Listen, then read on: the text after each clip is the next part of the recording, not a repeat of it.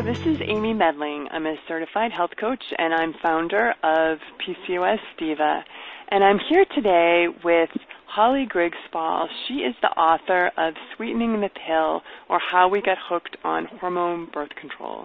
And her work has appeared in magazines like Marie Claire, Elle, Cosmopolitan, New York Magazine, the Sunday Times, The Guardian, The Independent, The Washington Post, and also on the BBC and CBC Radio.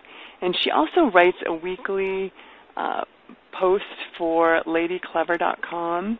And I want to welcome Holly to the PCOS Diva podcast.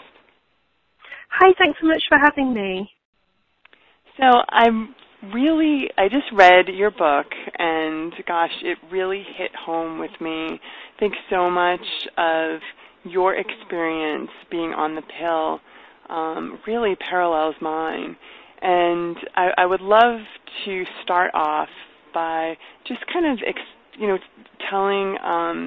explaining to us, what was your experience being on the pill, and how did that lead you to write this expose on hormonal birth control? Yeah, well, I actually was on the pill for about 10 years in total, and I used a lot of different brands over the years, and, I would swap because of usually relatively minor physical side effects that I experienced. But then I went on one particular pill called Yasmin, and Yasmin was very, very popular at the time. A lot of women were using it, and pretty much everybody I knew was using it. And I was on that, and I had much, much more serious side effects than I had on any of the other brands. So whether that was specific to Yasmin, I believe it was somewhat, or also a combination of that and the fact that the side effects of the pill can be quite insidious and have a build-up effect. But I had really a mix of kind of a multitude of physical side effects that made me feel very unwell, and then also psychological side effects. I had real negative changes to my mood, and I didn't put two and two together for about 2.5 years. And when I finally did, I did some investigation into Yasmin and realized that it was the problem. And I did swap one more branded pill, and then I decided to come off entirely. And around that time kind of coincided, I decided to write a blog about that. And that blog ended up becoming a book, and then that book ended up being optioned by Ricky Lake to make a documentary, which is currently on Kickstarter.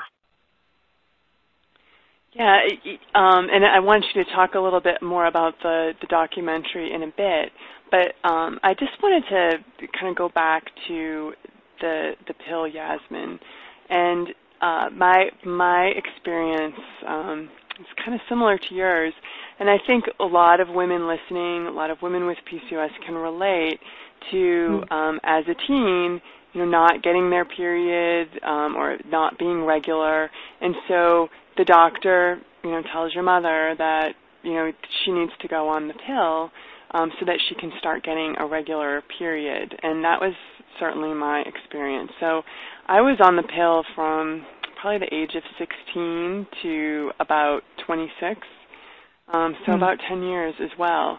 And, I think that you really don't know what it's like to be off synthetic hormonal birth control until you decide that, at that time I was ready to start trying to have a family. And I couldn't believe, I definitely had the post-pill hair shed, and, the acne kind of came back. And I was not on Yasmin at that time. But I just remember almost feeling like this fog has lifted. And I know in your book you describe it as kind of like living behind a veil, and sort of this veil has lifted and you see the world in kind of a more vibrant view.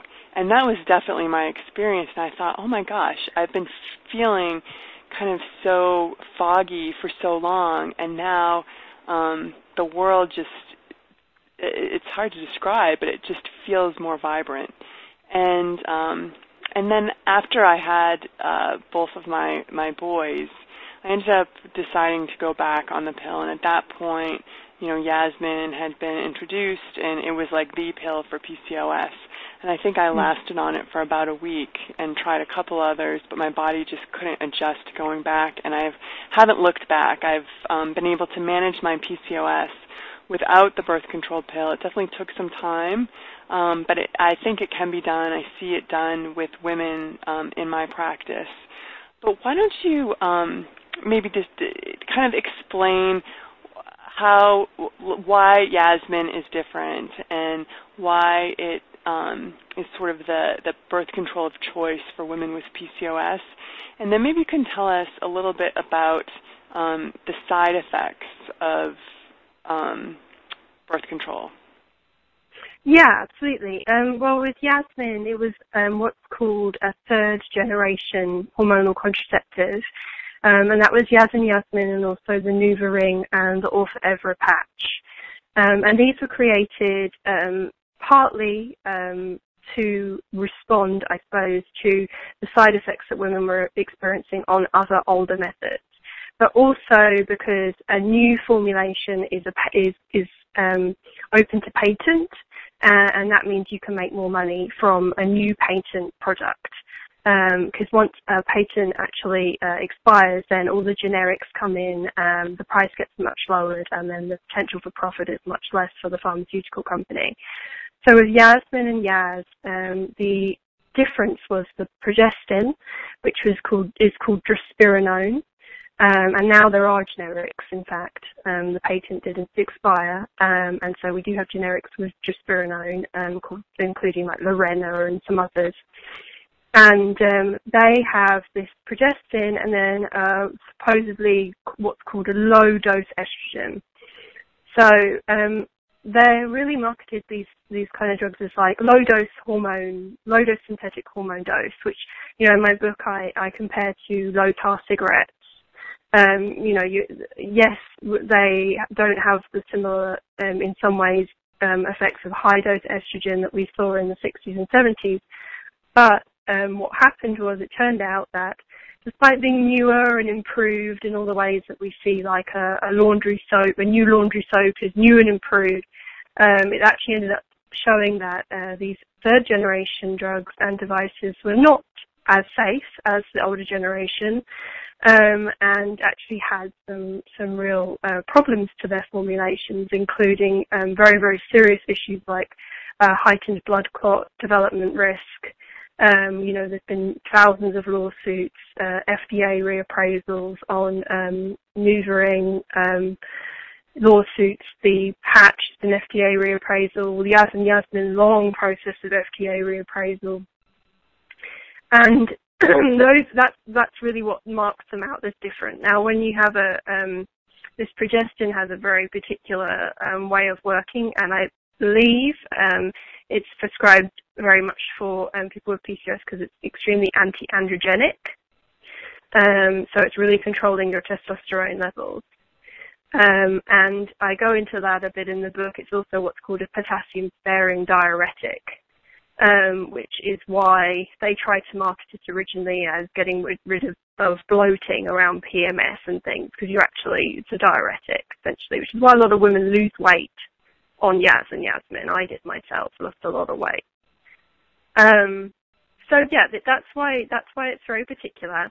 And so when I had my side effects, the sort of psychological issues that I had with sort of depression, anxiety, or what comes under kind of the umbrella idea of subclinical depression, that was actually could be linked back to the higher levels of potassium in my blood, but it could also be linked back to the anti-androgenic effects, because when you lower testosterone in women, you get, it's not just about sex drive, although a lot of women will completely lose their sex drive or see their sex drive lower, but it's also about the fact that testosterone is linked to ambition, motivation, interest in day-to-day things that you'd enjoy doing, creativity, a lot of things, because what you do is you see a peak in a normal cycle that isn't suppressed by the pill. You see a peak of testosterone, I think, twice in the cycle. And so when you take something that's strongly anti-androgenic, then you don't see that peak at all. So that's kind of, that's really kind of an overview of what the difference is there, and why someone with PCOS might be prescribed it, but also, of course, any pill that was advertised as heavily as Yaz and Yasmin, that was advertised specifically to doctors as heavily as Yaz and Yasmin with a lot of kickbacks, then, of course, you're going to get it into doctors' hands, and then they're going to think that, new is better, new is going to be an improvement on what came before. So that's partially why. I mean, there wasn't, if it's being prescribed for PCOS, it's certainly an off-label use. It's not a use that the FDA has actually registered the drug for. Right, but yet it seems to be prescribed often as first-line therapy for women with PCOS, often in conjunction with metformin, which is another kind of off-label use of a traditional diabetic drug. But I did want to point out, you did mention blood clots, and there have been some studies that recently came out, I think it was last summer, that women with PCOS are at double the risk of blood clots over I saw that research. Control. I was going to mention that. Yeah, that's absolutely right. And, the thing is, if you've got a woman with PCOS who has double the risk anyway, and then you put them on something like this, that's really not, we've got, what we're seeing is, I think it's 9 times the risk of someone not using the pill. It's about double the risk of someone who uses older generation pills.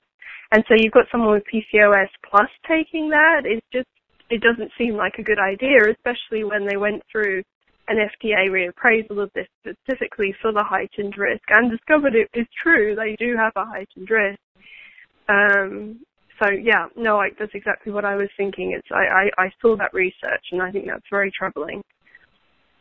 In your book, you have, and I underlined this quote, you say that real choice and real freedom cannot be gained without comprehensive education. And, I love that, and I really think that is what it means to kind of be a diva, a PCOS diva. I'm certainly not condemning women that feel like the birth control pill, is their, the option that makes them feel good, or, it's the only way that they can have a cycle. But it's just so important that we educate ourselves as to all of the risk factors and really understanding what the pill is doing for us. Because often a doctor won't take the time to really sit down and provide that type of education. And I love you also say that it's really important for women to be their own advocates and to really start to understand their own cycles. So maybe you could give us some idea as to how we can kind of own our own cycles and learn more about, how to determine whether we are, in fact, ovulating or not ovulating when we, if we just choose to come off of the pill.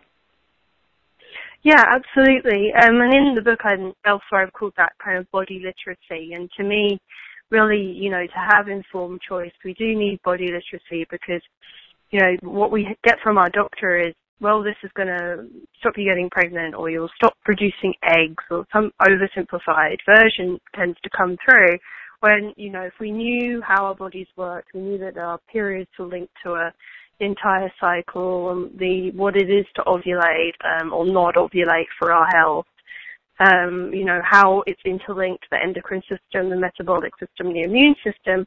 We knew all that, and then we said, well, okay, that's great. I still want to take the pill, then great, take the pill. But at least then you know what you're doing, you know what you are potentially looking out for, you know what side effects might occur, and you don't end up like me, 2.5 years of misery, having no clue what was going on.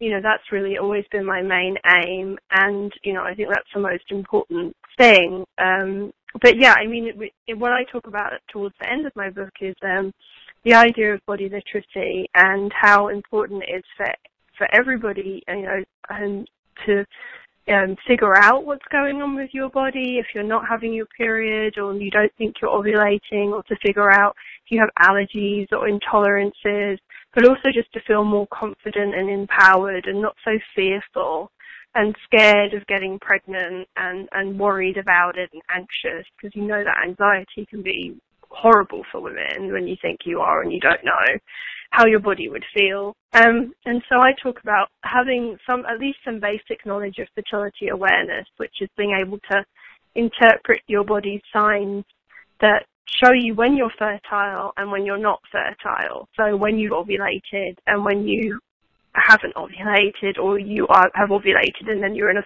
infertile part of your cycle.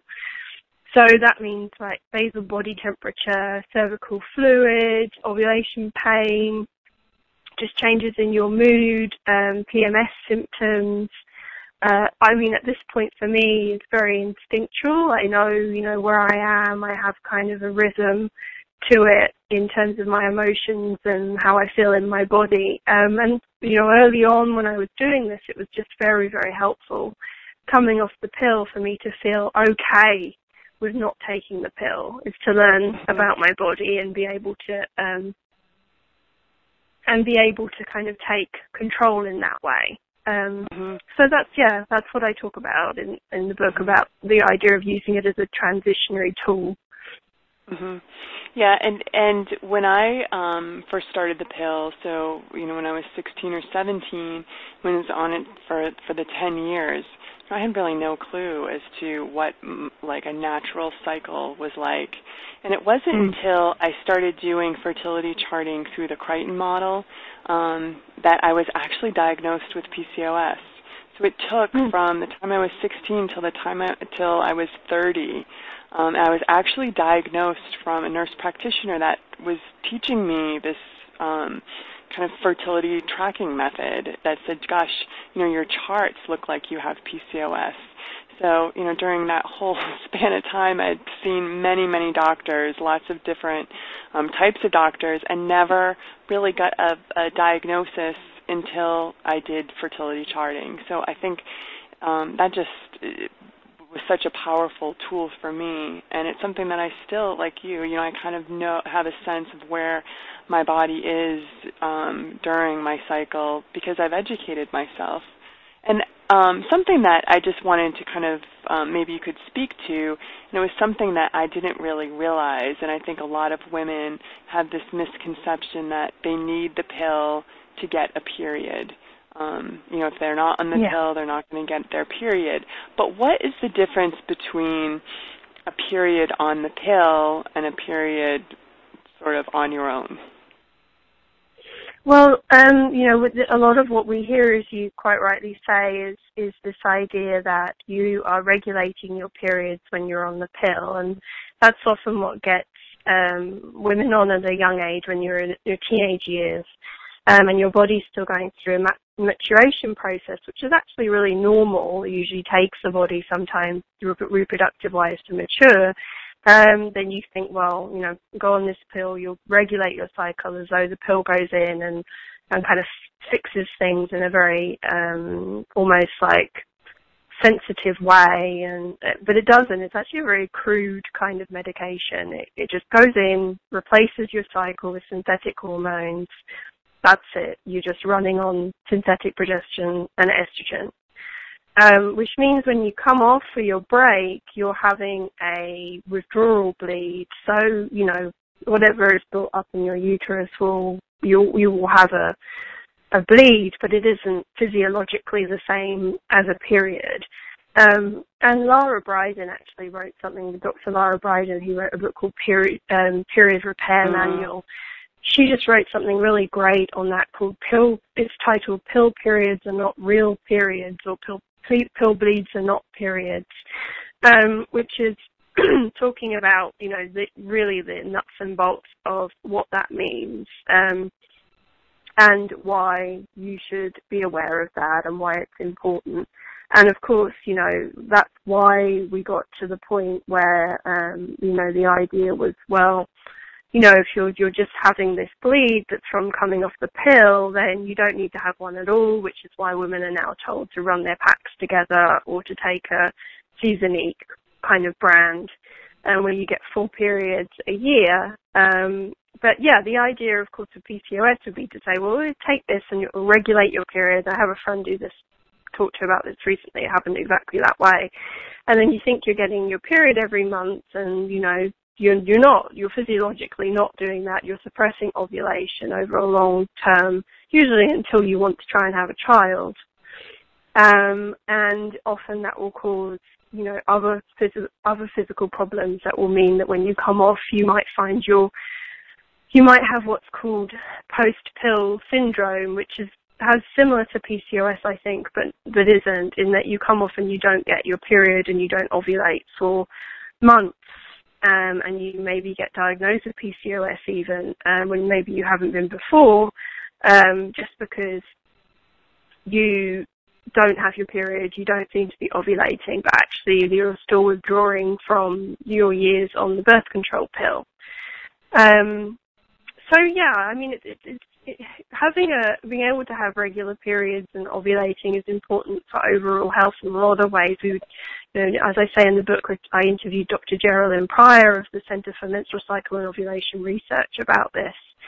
And, what we've been sold really is a bill of goods that says to us, well, no, you don't really need to have a period until you want to worry about having a child. And then, yes, we do have to try and figure that out, or we can just give you IVF. And then that will be fine. So yeah, it has a pervasive effect. And if our listeners have not read or come across Dr. Bryden's book, I'm going to post the podcast that I did recently when we were talking about the Period Repair Manual. It's really, I have it right in front of me. It's really a fantastic resource.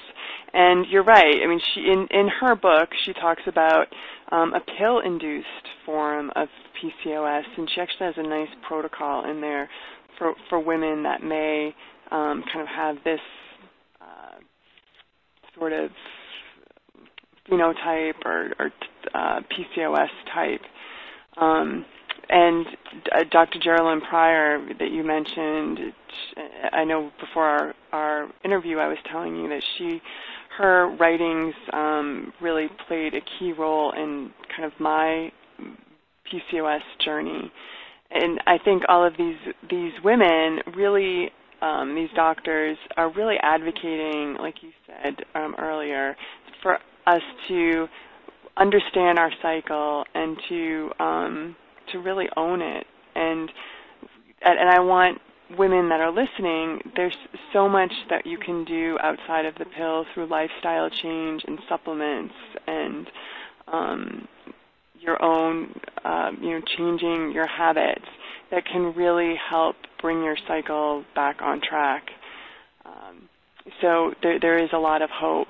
And I just wanted to finish with this really great quote from your book. You talk about, I got to find it here. The pill prevents women from functioning at their optimal level of health. The vitamin and nutrient deficiency, the impact on the endocrine system, the flattening out of peaks in hormones, and the wearing away of every bodily system takes its toll over time. It is true that an optimized woman would be a woman not on hormonal birth control. An optimized woman would be one allowed to ovulate as her body dictates. I really love that. So I was wondering if you could tell us a little bit more about the project that you are doing with Abby Epstein and Ricki Lake, where you're kind of taking your book and turning it into this documentary. Yeah, absolutely. Well, you know, I wrote a little bit about Ricki Lake and Abby Epstein's very popular documentary, The Business of Being Born, in my book, drawing parallels between the business of birth, as I explored it, and the business of birth control. And I got the manuscript to Abby, and then I got the paperback to them when it was published, and I met up with them, and it just was, first of all, they just got it really well. They understood where I was coming from, why this was also about female empowerment. It was also about the importance of informed choice, about women's need for control, about the medical industry kind of dictating what is best for women in ways that weren't necessarily good for everybody, this kind of one-size-fits-all approach. And that, you know, they ended up deciding to option the book, which is this idea of sort of taking the book for the rights to the book for a feature documentary. And, you know, they spent a year looking for funding via the traditional routes that you would normally look for funding for a documentary of this kind. And although we got a lot of really enthusiastic responses, people saying, you know, this is going to be the Food Inc. for birth control, etc., it's not a corporate-friendly project. One of the biggest industries for advertising money in the media is the pharmaceutical industry. So it's not an easy sell. It's not something that they felt comfortable getting behind. So after a year, we decided that we would make it a grassroots effort and take it to Kickstarter. We've got 3 days left. We're actually doing really, really well. We've got about 10,000 to raise left of 100,000.